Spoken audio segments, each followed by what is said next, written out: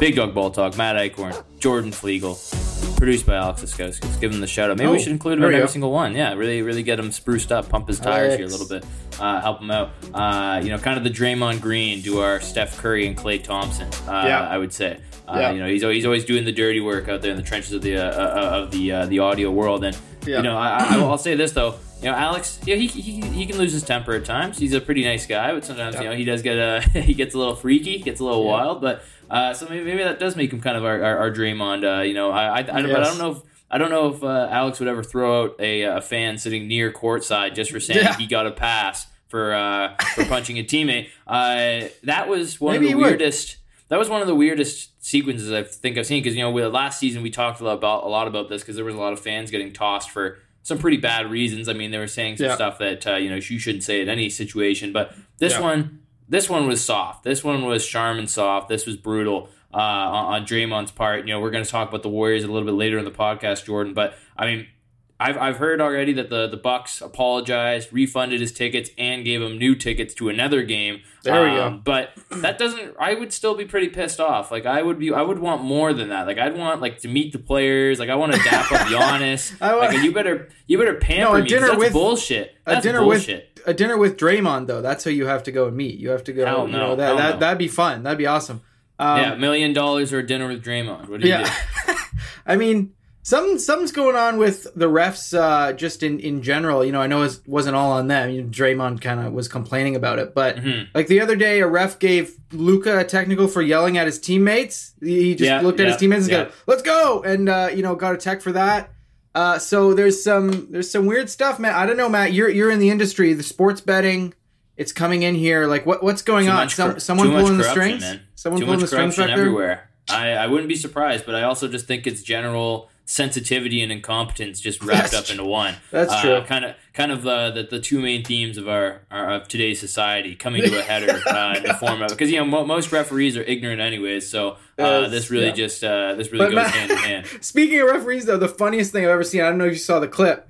It was the Knicks Bulls game. The ref was speaking into the mic. How sometimes he speaks into the mic. And I don't know how this hasn't happened before, but Tibbs comes right into the frame so that everyone in the arena can hear saying, "We got the rebound. We got the rebound." And the ref Julius is right there too. The ref switched the mic off and said, "Stop." It was so fucking funny to see Tibbs of all people. Man, it was amazing. So, they've got some, there's some redeeming qualities. The refs can be funny sometimes too. It's crazy that the Knicks actually aren't that bad. We haven't really shown them any love. They're hot, they're moving up. They're moving in the right direction. But it's Big Dog Ball Talk here to recap the last week of NBA basketball. And we're going to kick it off this Friday. Tonight the Celtics are going to be playing the Orlando Magic. The worst playing the first, or I guess not quite the worst anymore. The Magic have been on a bit of an upward swing here with their young core. But the big story here, Time Lord Robert Williams set to make his season debut. Coming back, I think actually ahead of schedule. I could be wrong on that, but I thought he was supposed to miss more time than he has. Not too much earlier, but still, a guy who is in contention for last year's Defensive Player of the Year, already joining the best team in basketball. I mean, this Jordan, it almost seems unfair at this point. Yeah. I mean, the thing with Boston, we talked about it, is that the biggest reason why they are top of the league right now is more so because offensively they've been great. They've been amazing, which is a little different than last year. They didn't have the greatest offense. They have two great offensive players, obviously Tatum and Brown, but it was the defense that was incredible. You had Robert Williams there anchoring everything. You had guys like Marcus Smart out on the perimeter, obviously won Defensive Player of the Year in the end, and old man Al Horford kind of holding things together as well. And so they've pieced it together without him, but their defense has taken a hit. It hasn't looked quite as good, and there's been times where that's come back to bite them. Like this latest road trip that the Celtics are on, almost they did come back and beat the Lakers the other night, but before that got beat by the Clippers and the Warriors. Yep. And you notice in games that they do lose, they're missing that big interior presence of Robert Williams. He's so athletic, he's so big. Almost 2.5 blocks a game last year. And I'm sure, through this year, as long as he's physically all right, he'll be right back up there with leaders in blocks per game. And he's a menace, and he adds another element offensively as well, because they don't have like a vertical offensive like lob threat And they have all these new kind of, Tatum's taken a step forward as a playmaker. Brown's getting, sometimes he takes steps back, in certain ways, but he's improving as a playmaker. You have Brogdon on the team now, who's a great passer, and they haven't really had anyone to lob the ball up to in the front court. They don't really have any other big guys, so I think they didn't want to throw it to the big white boy, Cornette down there, the Eclipse. I mean, you got Blake Griffin too, but he doesn't have the the legs. He tried that one. He tried that one alley-oop poster. He kind of reminiscent of his Kendrick Perkins dunk or Pau Gasol dunk, and he rimmed it out. But Lana Rhodes is going to be talking shit to their illegitimate child after this.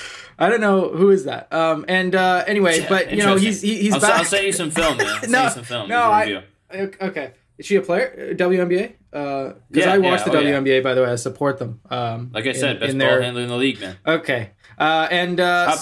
Anyway, but, he defensively and like I'm saying, offensively as well, he's going to add another dimension. Like, it does seem a little bit unfair to get such an important guy back. And, that's the way the Celtics season is going so far. Like, good started off, rocky with news that he was going to be out this long. Obviously, the whole Ime thing, questions about whether the Brogdon signing was going to work. So far, they've answered all the questions. Mazzulla's been great. Tatum's leading most MVP polls. I think, the yearly, what's it called? Straw MVP poll that Tim Bontemps over at ESPN puts out every year. The first edition. They were talking about it today, and he's number one, for most people. So, for the Celtics, everything's going great, as well as they could have hoped. And, getting Time Lord back's only going to, make him even better. Well, and I think of all the players, because, again, like he really does play like he's a 7-footer, but I believe he only stands at about 6'9". He's not really that tall. Let me see, where is he? But he can really rise up. 6'9", the former Aggie. He can really get up. He can protect the rim using that vertical ability. He kind of reminds me of kind of like a Ben Wallace type player. I would actually like to see him start fouling the shit out of guys. Like when they come down the lane, I want to see him get a couple flagrants. I want to see him start jawing at guys. I think that's kind of one of the only things missing. Like I know Marcus Smart kind of does that, but he also flops like crazy, so that takes away from me. I want like a legitimate tough guy, and I think he could be that because he's got a tough guy look too. So I completely agree.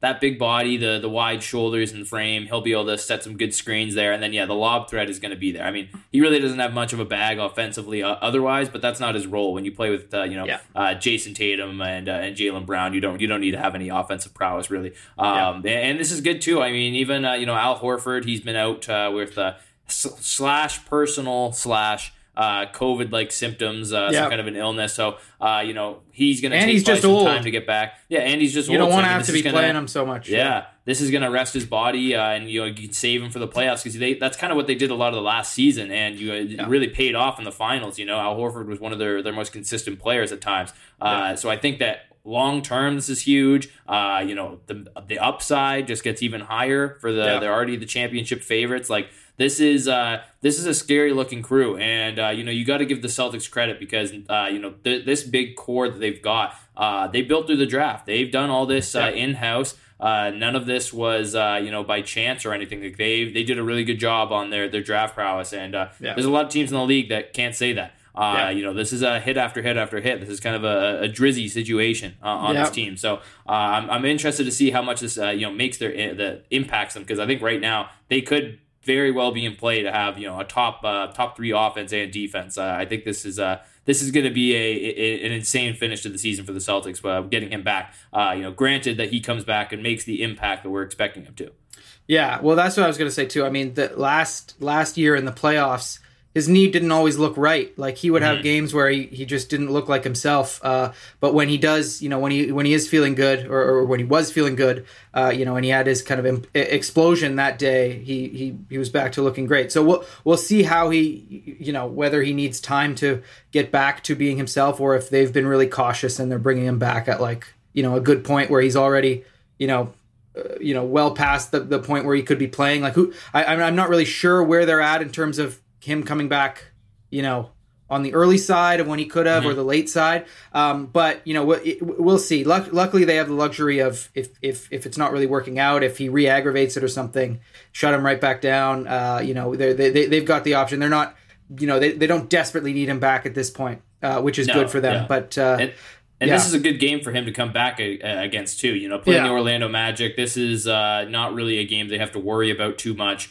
They can just get him some reps, get him some minutes, and I mean, if for some reason the score is close, then Tatum can rattle off 4 consecutive threes, and Brown will slam one home on someone, and then it'll be over. So it's I think this the way they're running this, the way they're rehabbing it and bringing him back, I think that they're doing everything right now. So big ups to the Celtics, and I think Robert Williams could be a huge piece down the line for this team. But to shift our focus here, another big man who is rumored to, and this rumor's even been going on, past this season. This has been almost a year-long thing, or maybe even longer if you really want to go deep into the delves of Raptors culture, because they really need some fucking help. They're horrible. But Jakob Poeltl, the big yak, rumored to possibly be on the trade block, and the Raptors are interested in getting him because Jordan, I would just like to say this. I've been saying this since the start of the podcast. I've been saying it every single day since, and I'll continue to say it. You can't win without an actual reliable big man. And right now, the Raptors are the prime example of this. They have looked like dog water. They've looked horrible. They're bad. And it's crazy because for some reason the chemistry's bad on a team of guys who have been playing together, and I don't know really know what the hell is going on with the Raptors. But if there's anything you can do, to help boost the team's morale, it's, pamper the star player. And what better way to do that but then bring back Pascal Siakam's best friend, the guy who he was drafted alongside, Jakob Poeltl, to come in there, not only help on the court, but who knows, maybe bolster the locker room. I don't know. Maybe Big Yak's a big jokester. We don't know. But I think this would be a perfect fit. And the Raptors, they might as well give up whatever they have to get him, because this fits every need that they could possibly have right now on and off the court. And they really do need to do something because it's looking bad. Yeah, I mean, we've been very clear. The Raptors need 2 prototypes, 2 types of players. They need another ball handler, and they need a proper a proper center. And bring back Goran Dragic, man. Oh, fucking hell! I was thinking about that today. I was like, I'll maybe mention here a little bit after we talk about Yak, but like guys to target. Theoretically, Dragic was like the perfect guy, and I don't know. I don't know what the fuck happened, but I don't like Slovenians now. Other than Luka, I still like Luka. But yeah, I'm sorry. It's Goran's fault. It's the way it is. But let's get Zoran then. He was in the NBA for like a year. That's true. But like, yeah, for Yak, like he's the perfect guy. Like you talk about that. The thing is, everyone knows you don't want to overpay for like a mediocre center in the NBA because it's not a position that's as useful as it used to be, and you only have a handful of guys who can really dominate at that position. And then when you get guys like, back in the day, Detroit paid Andre Drummond way too much to be just okay, and I think the example you see today is Rudy Gobert, someone like Rudy Gobert making outrageous money. But he's not really even like that useful of a player on the floor. He has been, obviously he's won Defensive Player of the Year. He's a big reason why Utah was such a good team for so long. But like there's it's one dimensional. It is, and especially when you're kind of, someone like Gobert who can't do a lot on the offensive end. So you don't want to overpay for someone, but Yak is like that perfect type of center where he's on a cheap contract. He's a guy who is competent, who can rebound, defend the rim, has the height that you need, he's not the greatest free throw shooter, which is, one of probably the biggest weakness in his game. He's hovering right around 50% right now. But he's good, field goal percentage, overall he's over 60%. He's great. Like he's reliable. He's got good hands, all the stuff you want out of a center. But again, who's not, you might get a guy like Jakob Poeltl and not play him in certain matchups, because if the Raptors sort of hold steady and keep the guys that they have, they've been throwing out a lot of, Pascal at center, especially when you have, freaking OG and Scotty Barnes out there at the same time. So it would be the perfect guy to target as like a guy who's not too expensive, but who fills the need. As we say, he has a history with the franchise. Masai drafted him. Everyone loved him. I don't think Masai was particularly happy having to give him up in the DeMar trade, but he did what he had to do. Looking obviously. back, that was the best possible possible move. What if they moved Siakam? Then 100%. This would be a very different life that we live. 100%. No, I'm not saying it was, the wrong move to make. It was obviously the right one. But, I think that, Masai drafted him and even at that time still believed that he could be a good, starting caliber center in this league. Not a star or anything. But, I think he's the perfect guy to target and I would love to see them go get him. And I don't think it would take that much. It's the Spurs. They're not trying to be good. I think they'd be happy to get off him. He's probably helped them win a few of these games that they haven't wanted to win. So I think 2025 first round pick, they'll probably send him off. You make the money work with whoever. Ron Harper. Sorry, man. Maybe you're the one that's going. I don't know. But like Kem Birch, one of you G leaguers. Somebody. I don't give a fuck. Get rid whoever. of him. Like he's Canadian. I like him, but in short, perfect. I hope they do this. And I just hope the only thing I'd be worried about is another team comes and snatches him up first because he's been rumored to be on the trade block and a lot of teams could use him. So I hope the Raptors can sneak in there and grab him. Well, and right now, they need to be buyers. They need to be desperate. They need to be the ones to swoop in first because OG Anunoby is going to be out for at least a few games now, dealing with a hip issue. And we saw it against Sacramento. Apparently, no one else can play defense anymore. It's just OG. The issues on defense are paramount, I think, for the Raptors right now. This is what they need to be focusing on. This is the biggest thing that's going to decide their future because this has been a defensive team forever. Yep. That's always been their identity, and then they move the ball well and share the sugar well, but this hasn't been the case. The offense is stagnant. It seems to be a lot of, just weird pick and rolls and ISOs and guys clamoring for pass. It's a bad look all around. So if you can get a reliable big man just to hold it down inside the paint, where they've been bludgeoned by a lot of teams, both on the glass. And actually, I'll say this. They've rebounded better this year, a lot better than I expected. Yeah. But you know what? They could be doing even better if they had a true 7-footer in there to kind of mix it up and box guys out. And then again, protect the rim. That's the biggest thing they need right now as well because they really don't have anybody on this team that is a reliable defender in the paint. So I think this is a no-brainer move. I think Poeltl would be more than happy to pack his bags and get back to the cold. Where is he from? Austria? Austria, the homeland, baby. So he knows what it's like. It's cold there in the winter.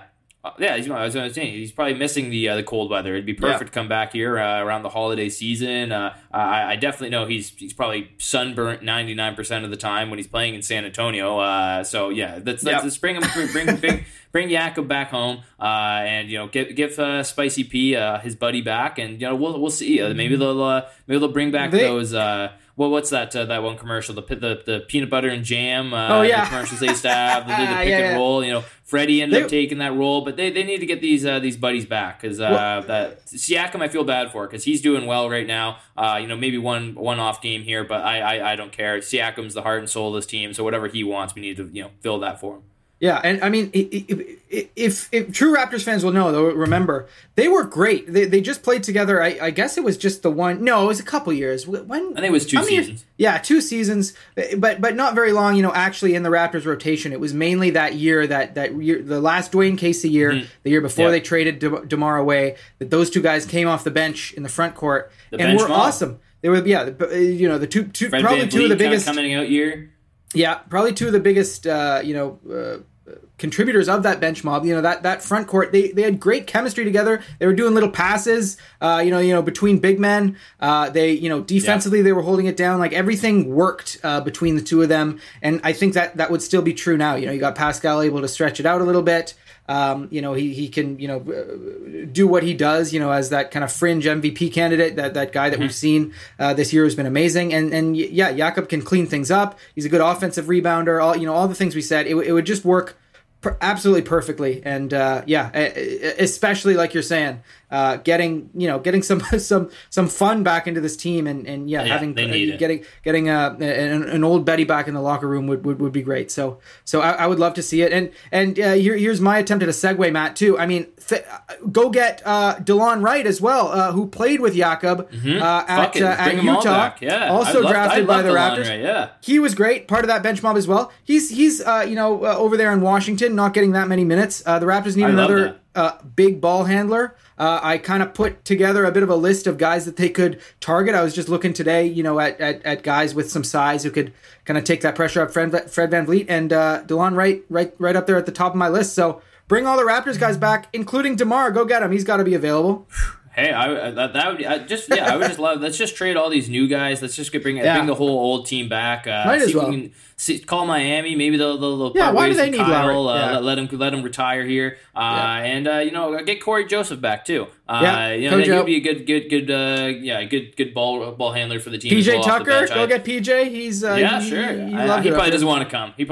Come on. Does he want to play with James Harden? I don't know. I guess he kind of likes it. He's all the Houston years, and he seems to be okay with it. He can just chill. But he would actually have to work if he played for the Raptors. He'd get put to work. That's true. But let's find more ways to get all these former Raptors back when the vibes were good. Because the Serge? vibes are almost. Oh my god! I've been saying that for weeks, man. That I want to get Serge back. This is the call out right now to Masai. Please just make Raptors basketball fun again. That's all we want. We just need good vibes. We don't need wins. It's actually crazy if you look at throughout all social media, any Raptors, Twitter, Facebook, whatever the hell you're looking at, everybody says the exact same thing.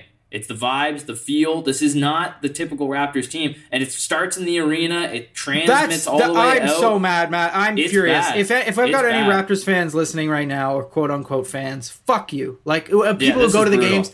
I was watching that Sacramento game, and it might as well have been empty. I could hear the ball bouncing. I could hear basically the guys breathing out there. Mike Brown gets ejected. The stadium's comes to life a little bit. It's a close game though. At the end of the game. And the other thing, I mean, I was watching as the third quarter kind of got underway, and I know people take a while to get back to their seats because they're out getting their hot dogs or whatever. Which I don't believe in either. But I swear to God, the arena looked empty as well. It sounded empty, and I was looking at the seats opposite of where the camera is, and it was completely empty. And I'm so utterly disappointed.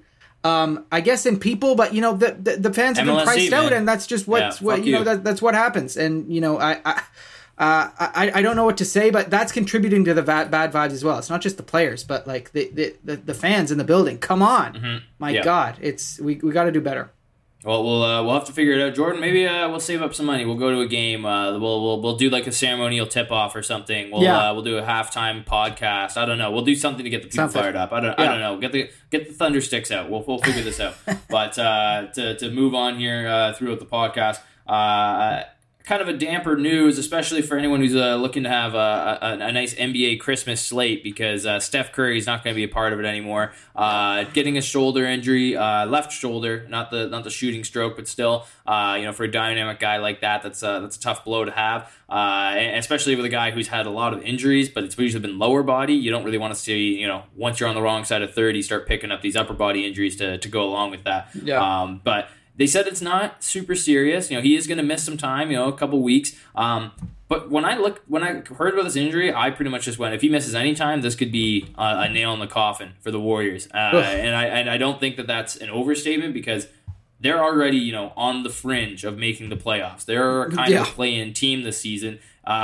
Without Steph, they're not going to do anything. They are going to lose probably 85% of the games that they play without him. And at this point, when he comes back, they're going to be battling uphill. And I realistically, like right now, they're 10th. They're one game, they're a half game ahead of the Minnesota Timberwolves, which might benefit you, Jordan, actually, since you were going to be giving me $50 pretty soon. No, they're turning it around. But the Warriors, I could honestly see, them completely dropping, and potentially Steph Curry would have to, again, come back, be 100%, and just will them into that 10th seed. And then they have a pretty hard task of getting their way into the playoffs. And then you're going to be playing the Pelicans or the Suns or the Grizzlies in the first round. I think that this could be the recipe for the end, and I don't think Klay Thompson's going to be stepping up and helping anyone. I already said what I feel about Draymond Green. Jordan Poole, kind of a fraudulent guy this season. Wiggins is still out. Like, you don't even have help from Wiggins, so it's bad, man. It's been a low Wiggins season too, because the Warriors have sucked, which really kind of depresses me as well. Because my boy, he's been playing good defense. He's actually he's under the radar still, always under the radar. But I can't even give him love because the Warriors suck. I know. Yeah, it's been not a great start to the season for these guys, and I don't know what you really do now because. Yeah, with Steph Curry out, you have no chance of winning. I mean, they lost that game at Indiana where he injured his shoulder.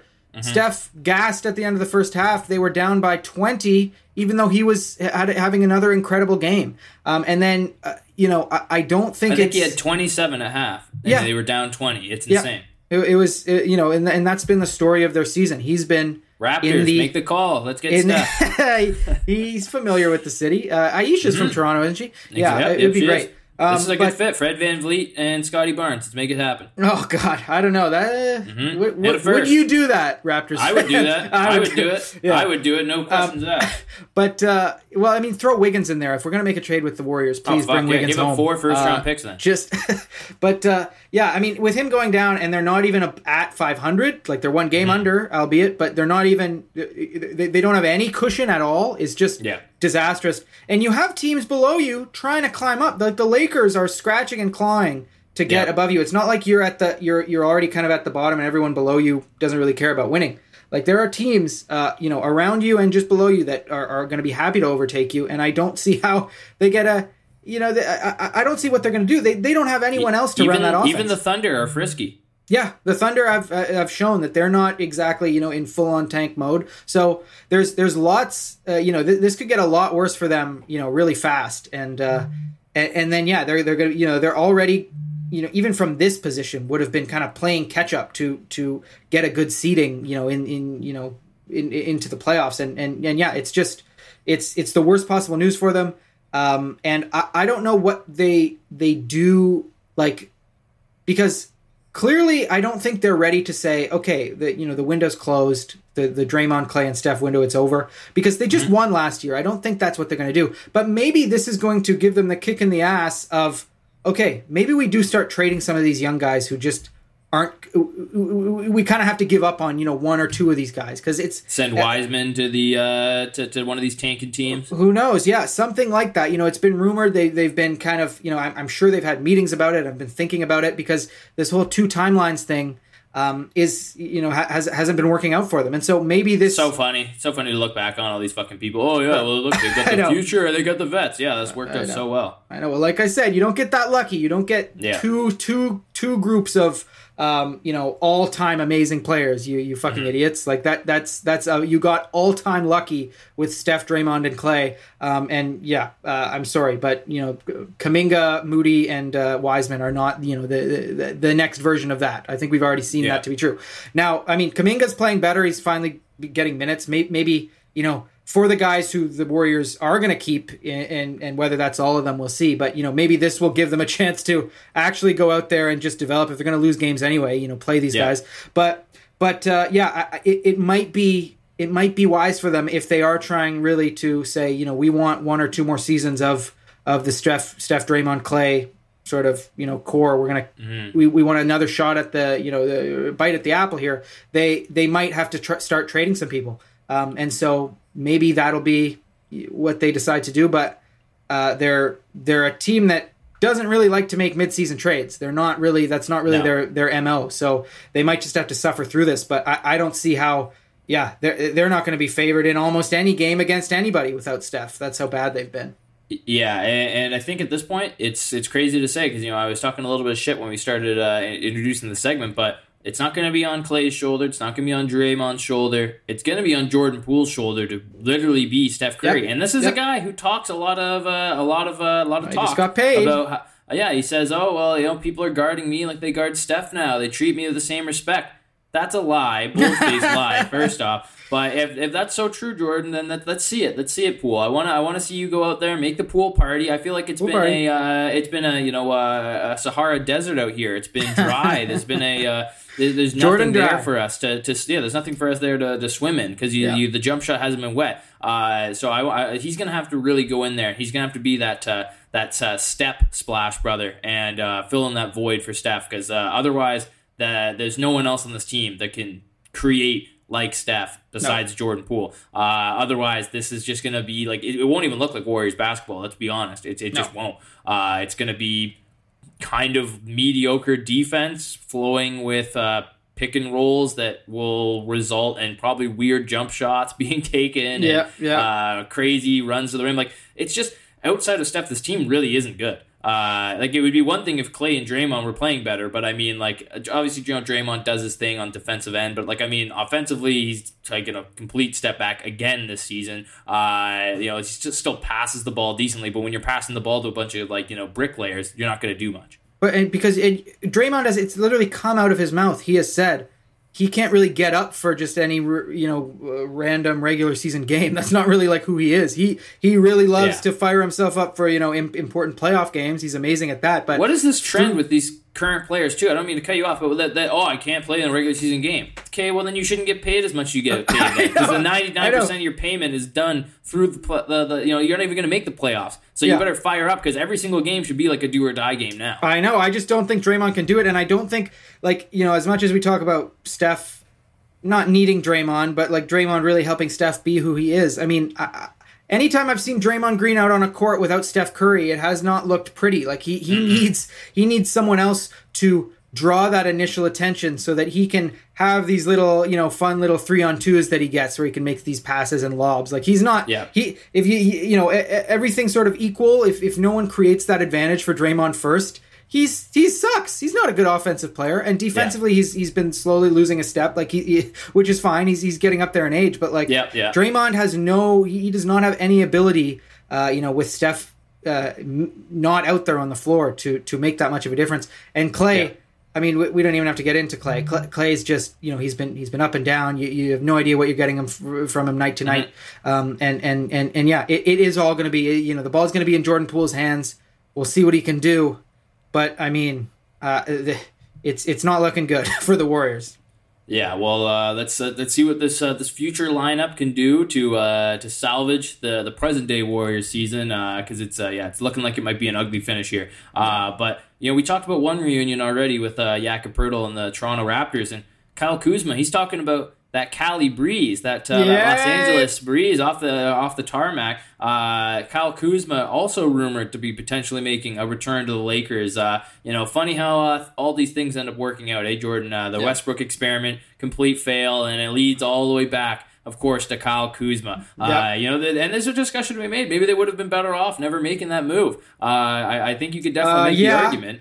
Because Kuzma's actually been pretty good for the Wizards. I mean, I'm not saying he's an all-star level player like he thought he would be. He said he was up there with like Luka and Trae Young, which that was a bit blasphemous. But he can get you 20 and 10.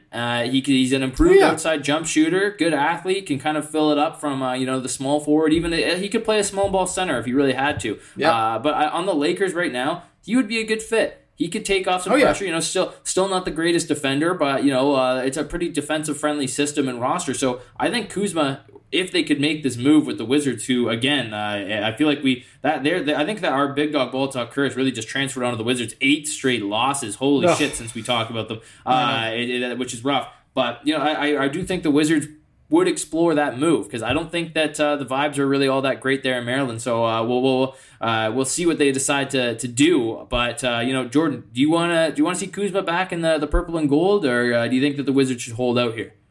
I do not want to see Kuzma back in the purple and gold. I want him somewhere else. I think he's a great sort of target for teams to go and get, but. I don't know. I'd like to see him in a different situation. I've already seen the LeBron Kuzma AD. It would be a good move for them. I think they should. And 100,000,000%, Matt, they would have been better off, the Lakers, just not making that move. I mean, imagine if they had those guys. I mean, it was Kuzma, it was KCP. Wasn't it one other guy as well? There was a big guy. Might have been, yeah. Whoever. Anyway, the pieces they desperately need right now. Shooting and defense. I don't know why, in God's name, they went away from it. I mean, that's been talked about to death. But if the Lakers somehow could get Kuzma, that would be great for them. He's like you said, you can play a little bit of defense.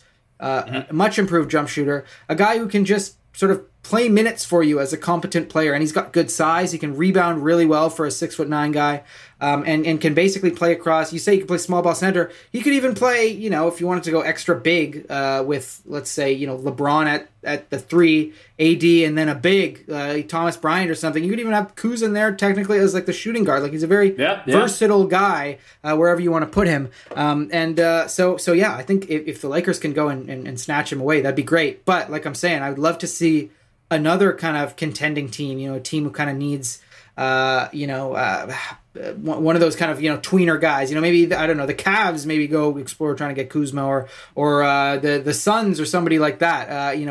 There's lots of teams who could use him. The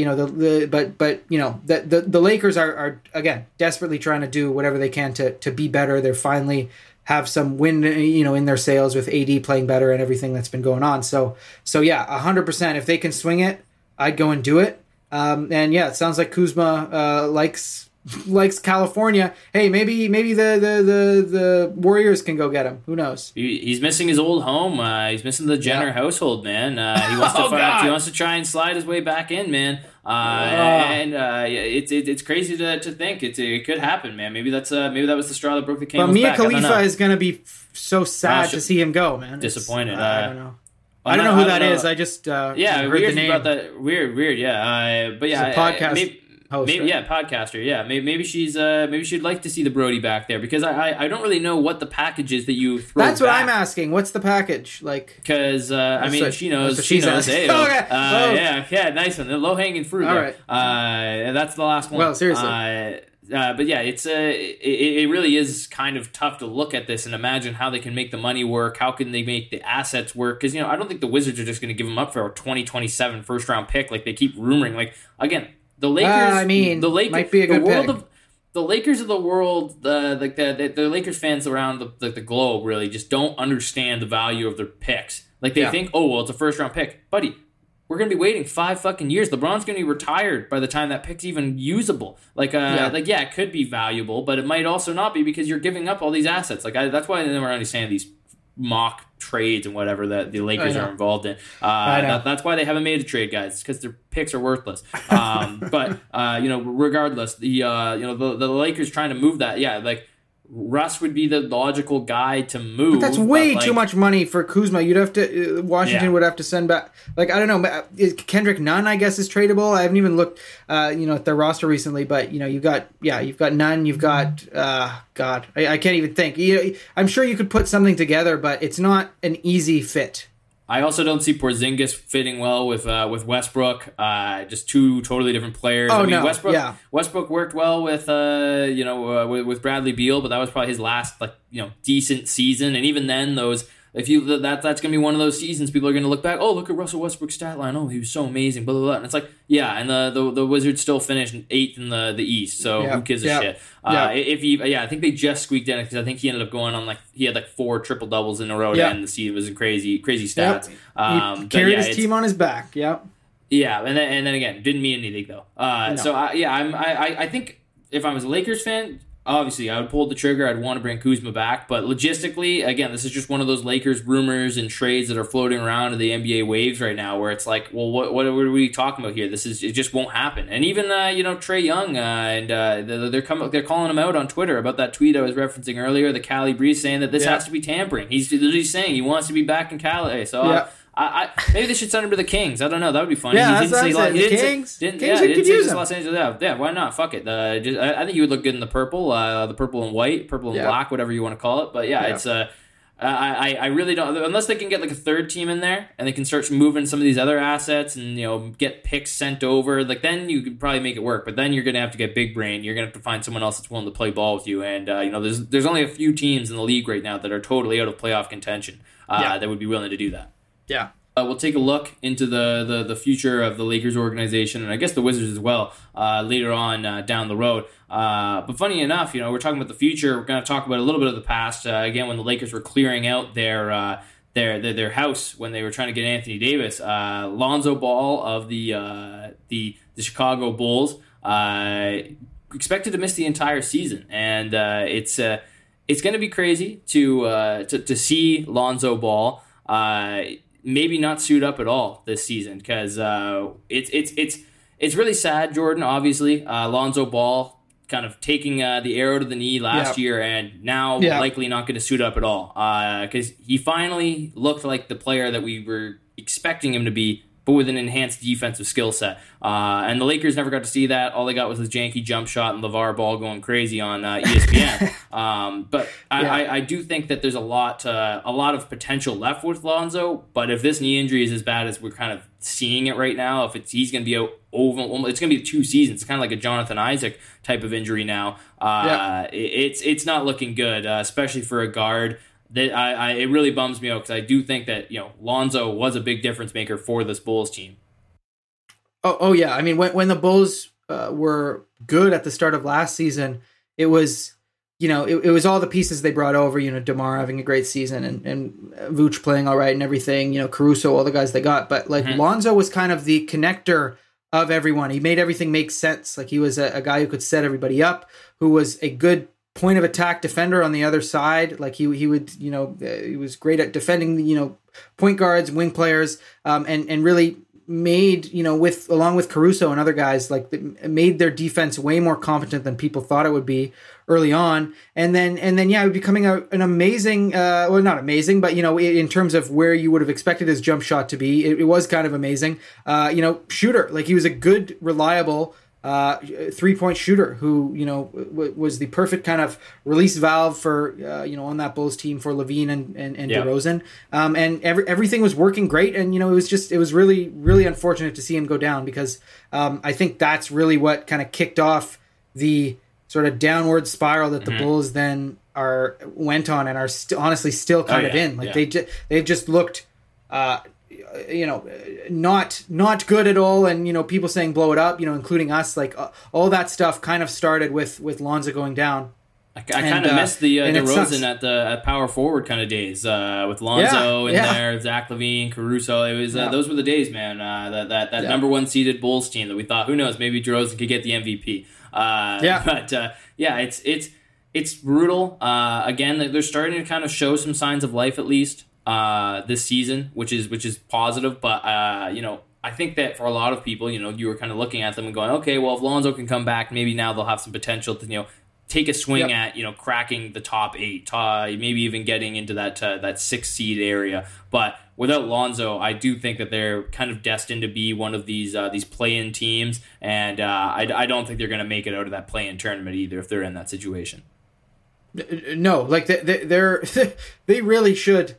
I mean, they should blow it up. Of all the teams that should blow it up, it should be done. I mean, they can try, like you're saying, squeeze into the play-in and I don't know, maybe try one more time to make some noise. But they're a deeply flawed team that we talked about a lot last year that hasn't really addressed any of their issues.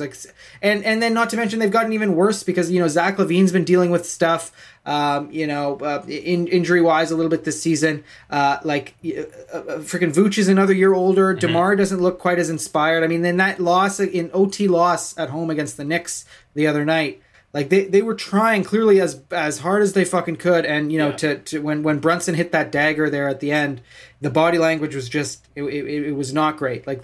These guys, they mortgaged their whole future, and then you the one guy you do have still on your team who you kind of hoped could take a step forward, Pat Williams, hasn't been all that impressive. He's been okay, but he hasn't been the difference maker they needed him to be. So again, with Lonzo out, there's no way for them to improve, and they don't really have any other way to make a trade even laterally or up. They don't have any really assets to move. And so, they're kind of in a tough spot. And I would, if I was them, blow it up, say, we gave it a go last year, but I'd start trading away guys because it will just get worse if you sort of try and stick with it. Like, I mean, when I was looking at trades, guys that the Raptors could go and target, like, ball handlers, Caruso would be a great guy to go pick up. And, when Caruso and, the Bulls played against the Warriors last month, I think it was sometime, Steve Kerr was caught, at the end of the game saying, I'd love to have you, man, whatever. So, like, the Sharks are circling around the Bulls. There's all of their guys are in trade rumors all the time, and I think it is indicative that they gave it a shot. The experiment hasn't really worked. The gamble hasn't really worked, and Lonzo. The more this kind of bad news comes out, the clearer that becomes, I think. Yeah, well, and I think that's kind of exactly the perfect way to put this Bulls team the way it's constructed. It was a gamble. They decided they made that Vooch trade, and then they said, okay, we are going to spend all of the money. We're going to just take everything into whoever is on this free agency class. We're dumping all the money in. We're trying to get the best available guys, and that's what they did. And it kind of worked out, but that was lucky. It looked good at the beginning. That was lucky, I think, because they really just, they got a couple guys and then went, okay, fuck it, let's just see how this goes. Roll it out, kind of, when your first time you've ever played a 2K My GM, and you just go out and try and get these high overall players, and that's it. And then you have no future, and then everything sucks after. They're about to be in the everything sucks after stage without any success beforehand. I mean, they did what I think the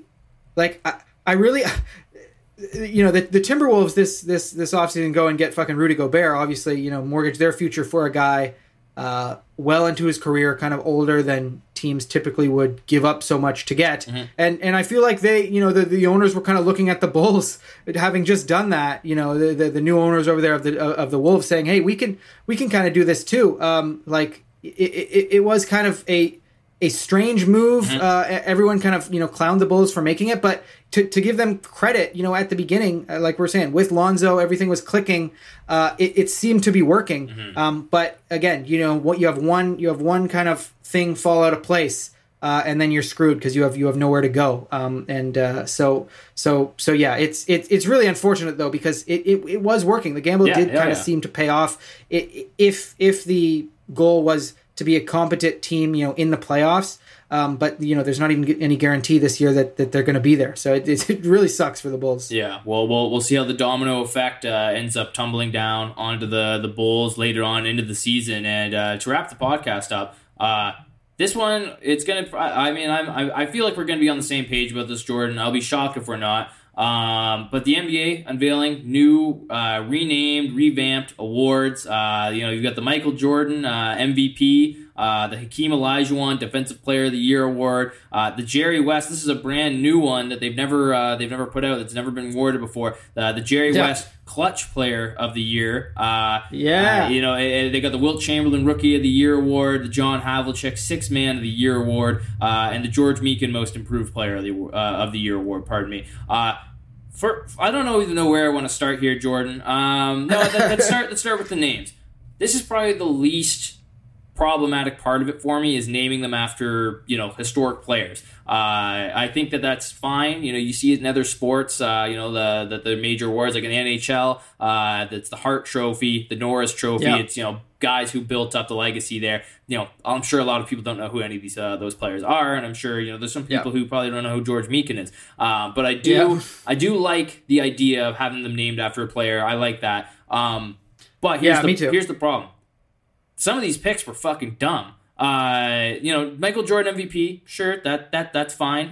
He racked up a couple of those in his career. But the Hakeem Olajuwon Defensive Player of the Year, cool. Wilt Chamberlain Rookie of the Year, I mean, I guess makes sense. He was insane his rookie year, like 30 points, 20 rebounds a game. The Meekin Trophy, Most Improved Player of the Year award, kind of dumb, because the whole basis is just that he became like the Meekin drill. That's all it pretty much was like, this was a really quick way for guys to fast track themselves to improving their ability at finishing underneath the rim. And it's like, cool, that's such a good way to name an award when now the whole game is based on people shooting from outside. That makes a whole lot of sense. I know. But my biggest gripe, the John Havlicek Sixth Man of the Year award, and Lou Williams, he went on Twitter. I don't know if you saw this with Jamal Crawford. They were talking about it. The two GOAT six men, in my opinion. I think a lot of people's opinion. Yeah. How the hell is it not named after one of them? That makes no sense. The two guys who've won the most. John Havlicek was playing 47 minutes per game most of his career. I think he only came off the bench 2 seasons his career. Again, a legendary player, one of the best Boston Celtics of all time, but you're going to name it after him. Maybe it's a recency thing. Like, they didn't want anyone too fresh. Like, they didn't want, they're not going to call it. I don't think they did. Yeah, but that's crazy. Those two, and Jamal Crawford's not even in the game anymore. He's retired. He's done. Lou Williams is still playing. It should be the Jamal Crawford Sixth Man of the Year award, in my opinion. I think that one's almost ludicrous of a name, but I don't know how you feel about that, Jordan, but that one really irked me because it's that's stupid, in my opinion. Well, I didn't even know John Havlicek came off the bench. That was news to me. I was like, what? I mean, I'm not... I don't remember, specific box scores way back in the 60s or whatever, but I was like, oh, okay. Well, and he's a guy that finished games too, so it's hard to remember some of those times. But, like, if I was going to give it to someone, what about Ginobili? I mean, Ginobili too, a guy coming off the bench. Only ever won it once, though, I think. No, I know. But still, great six man, yeah. Yeah, like, consistently, because it's an award, it's a very specific kind of award. It's kind of a weird award. It might be the weirdest of all the awards to give out, because it's like, you don't want, like, I think Havlicek he was too big of a star. He was too important. And if he came off the bench, I don't think it was, you said he came off maybe 2 seasons. Like, it doesn't really count. But, like, you also have guys who are good off the bench, but who are, great. And I think, honestly, maybe Lou Williams can fall into this category a little bit, maybe Jamal Crawford a little bit less, but I think a lot of times they were on the bench because they weren't good enough to start in the sense of, the rest of the team. Like, I think for sure, they came off the bench, played their role amazingly, but like, and that's why they won so many of the awards, because, they were great scoring players off the bench. And so that's kind of what the award is for as well. But if you look at someone like Ginobili came off the bench as like a sacrifice. Like, he came off the bench because he was clearly one of the top 5 best players on the Spurs. Like, he would finish games all the time. But he came off the bench just because, they wanted, another sort of more defensive-minded shooter next to Tony Parker a lot of the times. And he came off the bench and kind of led the second unit. So I think a guy like Ginobili really embodies it, but Havlicek, he was too big of a star. It doesn't really make sense to me. Yeah. And there's probably other examples of guys who kind of filled that Ginobili role back in the 90s and the 80s that I'm not really thinking of right now. But I agree, the Havlicek one doesn't really make sense, and the Meekin one doesn't make sense either for the award that it is. He came into the league and averaged like 25 fucking points per game. I looked over his stats today. He had no sort of improvement arc, which is what we're supposed to. Not to mention, he didn't win the award. I know it didn't exist back then, but like, no, when I think of a player who has improved, like it's tough because I think the NBA kind of ran into that issue of like, okay, we don't really have anyone who perfectly fits this award. We're gonna have to because usually manufacture the guys that win, the Aaron Brooks Most Improved Player of the Year award. Yeah. I mean, it really should go, even though he's still playing. It absolutely belongs to Giannis because we have never seen a guy. We have never seen a guy with such little, hype coming into the league, reach the heights that he has reached. Defensive Player of the Year, 2-time MVP, Finals MVP, best player in the league. We've never had someone, reach that pinnacle without having any hype surrounding him coming into it. Yep. So he's the perfect example of that award. And was also super raw when he came in. It wasn't just no hype. Yeah, it was about improvement. Very little skill. A lot of upside. Yeah. Like, obviously they didn't want to give it to, anyone currently playing, but I don't know. They're going to have to, like, as soon as Giannis retires, they're going to have to slap his name on that because that is his award 100%. And so yeah, I mean, the Jordan one's fine. The Wilt one is fine. But even Wilt, I mean, Wilt had an amazing, rookie season. Obviously, he came in, averaged whatever the fuck he averaged. He was a globetrotter, for God's sakes. Of course he was going to win Rookie of the Year. Well, exactly. I mean, there's a lot of guys who came in and were amazing in their rookie year. So I don't know if Wilt is like the absolute no-brainer for that, but it's Wilt. You kind of need an award named after him, for God's sake. He's one of the biggest legends of the game. And then, yeah, I mean, Jerry West, I'm okay with that one too. Okay, hold on. But what do you think though of the actual award itself, giving out a Clutch Player of the Year award? I just don't get how you can give out a regular season Clutch Player of the Year. I mean, is that just whoever hits the most buzzer beaters in the regular season? Well, exactly. And how are you going to measure that? Because then a guy who is clutch, that maybe on a good team that blows teams out and never is in those situations, like Jason Tatum's not going to win it, but he's a clutch player. I would say. Like, I mean, he's got to prove it a little bit more, but like he's had some good moments in the fourth quarter. There's a lot like this award award shouldn't even exist, in my opinion. Yeah, I mean, it's kind of interesting. I mean, I'm interested to see who they go with, but I just, it's more of an award that's, I don't know, it shouldn't be an award that's like officially regulated or like voted on. I don't think like it's a cool thing to discuss. Yeah, it's a cool thing to like discuss, like who's the clutchest player this year, but it's a very weird award, to sort of give out officially. But if you're going to name it after anyone, I'm fine with it being Jerry West. He was an incredibly clutch player, and he one of the sort of sort of grandfathers of the league type of thing. The only other thing though, Matt, I mean, Surprising. 6 awards, 3 white players, 3 black players. Really, are we gonna pretend that was the kind of the balance of power over time? Interesting. Really should be more like 6 out of 0, 4-2, or 5-1. 3 and 3 seems like a bit of a stretch, but I guess it is what it is. But I mean, overall, I'm not. I know a lot of people are kind of outraged about it. I'm not that mad about it. Like, I agree with you. I like that they're kind of named after players. That's cool. But yeah, some questionable stuff went into it for sure. Well, and so again, the names, whatever, even the clutch player thing, like I'm just gonna ignore that. I don't give a fuck about that award. I don't think I ever will. I'm sure we'll give out our picks at the end of the year on the podcast. So you guys be excited. All you guys who clutch stats watchers, feel free. We're gonna talk about it, I'm sure. But like last year, hey, DeRozan, they're giving out this year, man. DeRozan could have finally got in some the lead hardware. right now. If he could have got hardware last year. Yeah, last year it would have been him, 100%. 100%. But my problem actually is the physical trophies. This is why do they look like Oscars? Yeah, that too. They're just ugly. You can't tell who is supposed to be. Like, the poses are generic. They don't even look like real basketball plays. Like, the Michael Jordan MVP award is him doing a layup or something. Like, what the fuck even is that? He's just like reaching up at the ball. I don't know. It's supposed to symbolize how the journey from, at the bottom it's super rocky, and then it gets kind of more sculpted up to this goal. It's supposed to symbolize the journey of getting into the league, being drafted, and then becoming an MVP. Who gives a shit? Or whatever that means. Who cares, man? It's not supposed to be fucking some kind of monumental big art piece. I just want a cool trophy. That's all it needs. The MVP trophy that they've been getting out for years, that's the way it should look. That's a good trophy. Yeah, that's a nice looking trophy. Like it. This one looks like an Oscar. It's small. Who gives a shit? It's going to look stupid. It looks like it's going to break right off the little podium it's on. And why are the other ones encased in glass? And then, What's that? Exactly. The ones and they teased this a little bit last year, and people said they looked ugly. It was the All-Star weekend. I'm pretty sure that's what all the awards they were giving out with these Someone's weird going to drop it. glass. It looks like smooth out on the other. Someone's going to drop it and break this But thing. they just have no personality now. Like, there's I've said it before. The Defensive Player of the Year award I thought was one of the best looking trophies ever. Coach of the Year award too. The guy sitting on the bench. That's a great looking trophy. And now they're just diminished to these weird little, like, they look like a trophy that you would spend like the extra $2 on if you were like organizing a youth basketball tournament or something. These are ugly. I don't like the look of them. I don't think they like longevity. People will ever kind of be like, oh man, look at this prestigious trophy. Like, I don't think this is going to last. I think they're going to end up reverting these to different. They're going to change them up again. But like Adam Silver, you're starting to piss me off, man.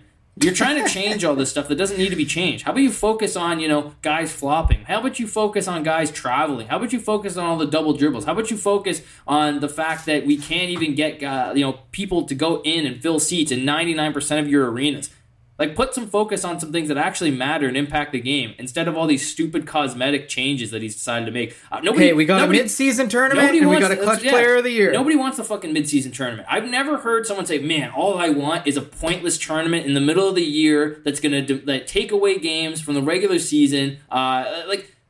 Actually, I heard Alex say that one time, but he's the only one. Well, Alex told that to me. But yeah, I'm really, really starting to get pissed off. Like, I'm about ready to get the Ouija board out and get David Stern back in here so he can set things straight, because I'm getting absolutely, I'm done, man. I'm done. I can't deal with it today. This is brutal. I'm like, maybe I'm being a boomer or something right now, but these changes, no bueno, not into it, don't like it, switch it. Matt, come on. I mean, yeah, I hear you for sure. I mean, clearly it's something they put like a lot of work into, and the sculpting and everything with the. But I think it's true. I don't think they put work into it at all. Again, they don't look like them. They're stick figures. Well, I think like Jordan. I'm pretty sure I heard like one of the designers from Jordan Brand helped with the MVP trophy. All their new shit's ugly too. Oh yeah, you can tell all the people that really like rocking the Zion ones that probably have sold 10 copies. Oh my god. Yeah, I always went straight with Nikes. I was never a Jordan guy, to be honest with you. No, I don't think because they never made the only ones that they never really good. made basketball shoes. They just made shoes to wear. The retro sneakers are the only ones that look good. That's why that's the only thing anyone cares about. Whenever they drop a new actual like basketball shoe or the Jordan 20 or whatever, I guess they're on like 34 now. Nobody gives a shit about those ones. Like they only want the retros. Just keep going with the retros, and that's it. Make the colorways, make the re-releases, and don't let them design trophies because they're supposed to be designing footwear. But yeah, I mean, I think you were hitting a good point that the NBA seems to be focusing on all these weird, they're kind of missing the point of things to focus on. Like there's a lot we can improve in the game, and the little things around the edges, no one really cares about them anyway. Someone get whether it's Adam Silver or I don't know, a new commissioner, who knows, someone with more substance, with more kind of and someone who can stand up to these diva ass players as well, please. That's what I miss about Stern is he said I know where all the bodies are buried because I put them there, and I love the attitude. He would have probably put Kyrie in a chokehold that we would never have seen him again. He'd have been out. Yeah. He would have been done. He'd be in China. He'd be in Taiwan with Dwight right now. And even Adam Silver wasn't even the one that enforced those suspensions. That was Joe Tsai. I know. Yeah. So there's a lot of issues, with our league. We can fix it though. If you guys put us in a position of power. Yeah, honestly, we can do it. Co-commish. There we go. That'd be good. And then Alex will be the shadow commissioner, and then you guys will just see some really weird changes. Be like, hey, excuse me, will play at every halftime show. We'll get more alternative music in that's what NBA is lacking. Yeah, why the fuck is every NBA player Lithuanian now? I don't get it. Who is with the first pick? Koshbish Baskevicius. What's his name? Bukowskis. He's a half Canadian Lithuanian guy. Well, you play for the Knicks, however you pronounce his name. He'll be back. He'll be a star. He'll be pushed right to the moon. But love Lithuanians. Yeah, get at us at Big Dog Ball Unlike Talk. Slovenians, fuck you, Goran. Get at us at Big Dog Ball Talk. Let us know what you think of the current state of the NBA. Do you like the new trophies? Do you hate them? Who would you have named some of these trophies after? You think Havlicek was the right call? Do you want Ginobili? Let us know at Big Dog Ball Talk. Get at us at Twitter, Instagram, TikTok, but especially Twitter. We're active over there. We want to hear from you guys. But we're going to be back on Monday to recap this weekend's action. I'm sure there's going to be loads of drama, as there always is in the NBA, but for Big Dog Ball Talk, it's Matt Eichhorn, Jordan Flegel, and that's my good friend Jordan. Yeah. Always says. Well, I normally say my own saying, Matt, but I heard a saying. I've been hearing a saying sort of repeated by other people. It's really inspiring to me. And it's from my one of my heroes, LeBron James. I don't know if you've heard it, but it helps again to inspire me to get me to do my best, and it's yabba dabba doo no baby. Yeah, I love it. Yabba dabba doo old Navy. It's really inspiring. It's great. Thanks for that, LeBron. You always you lift me up. I wish we could have put that one in the top 5 LeBron James lives. When we cover his lyricism. Yabba dabba doo old Navy. We love you, Bron. We love you, man.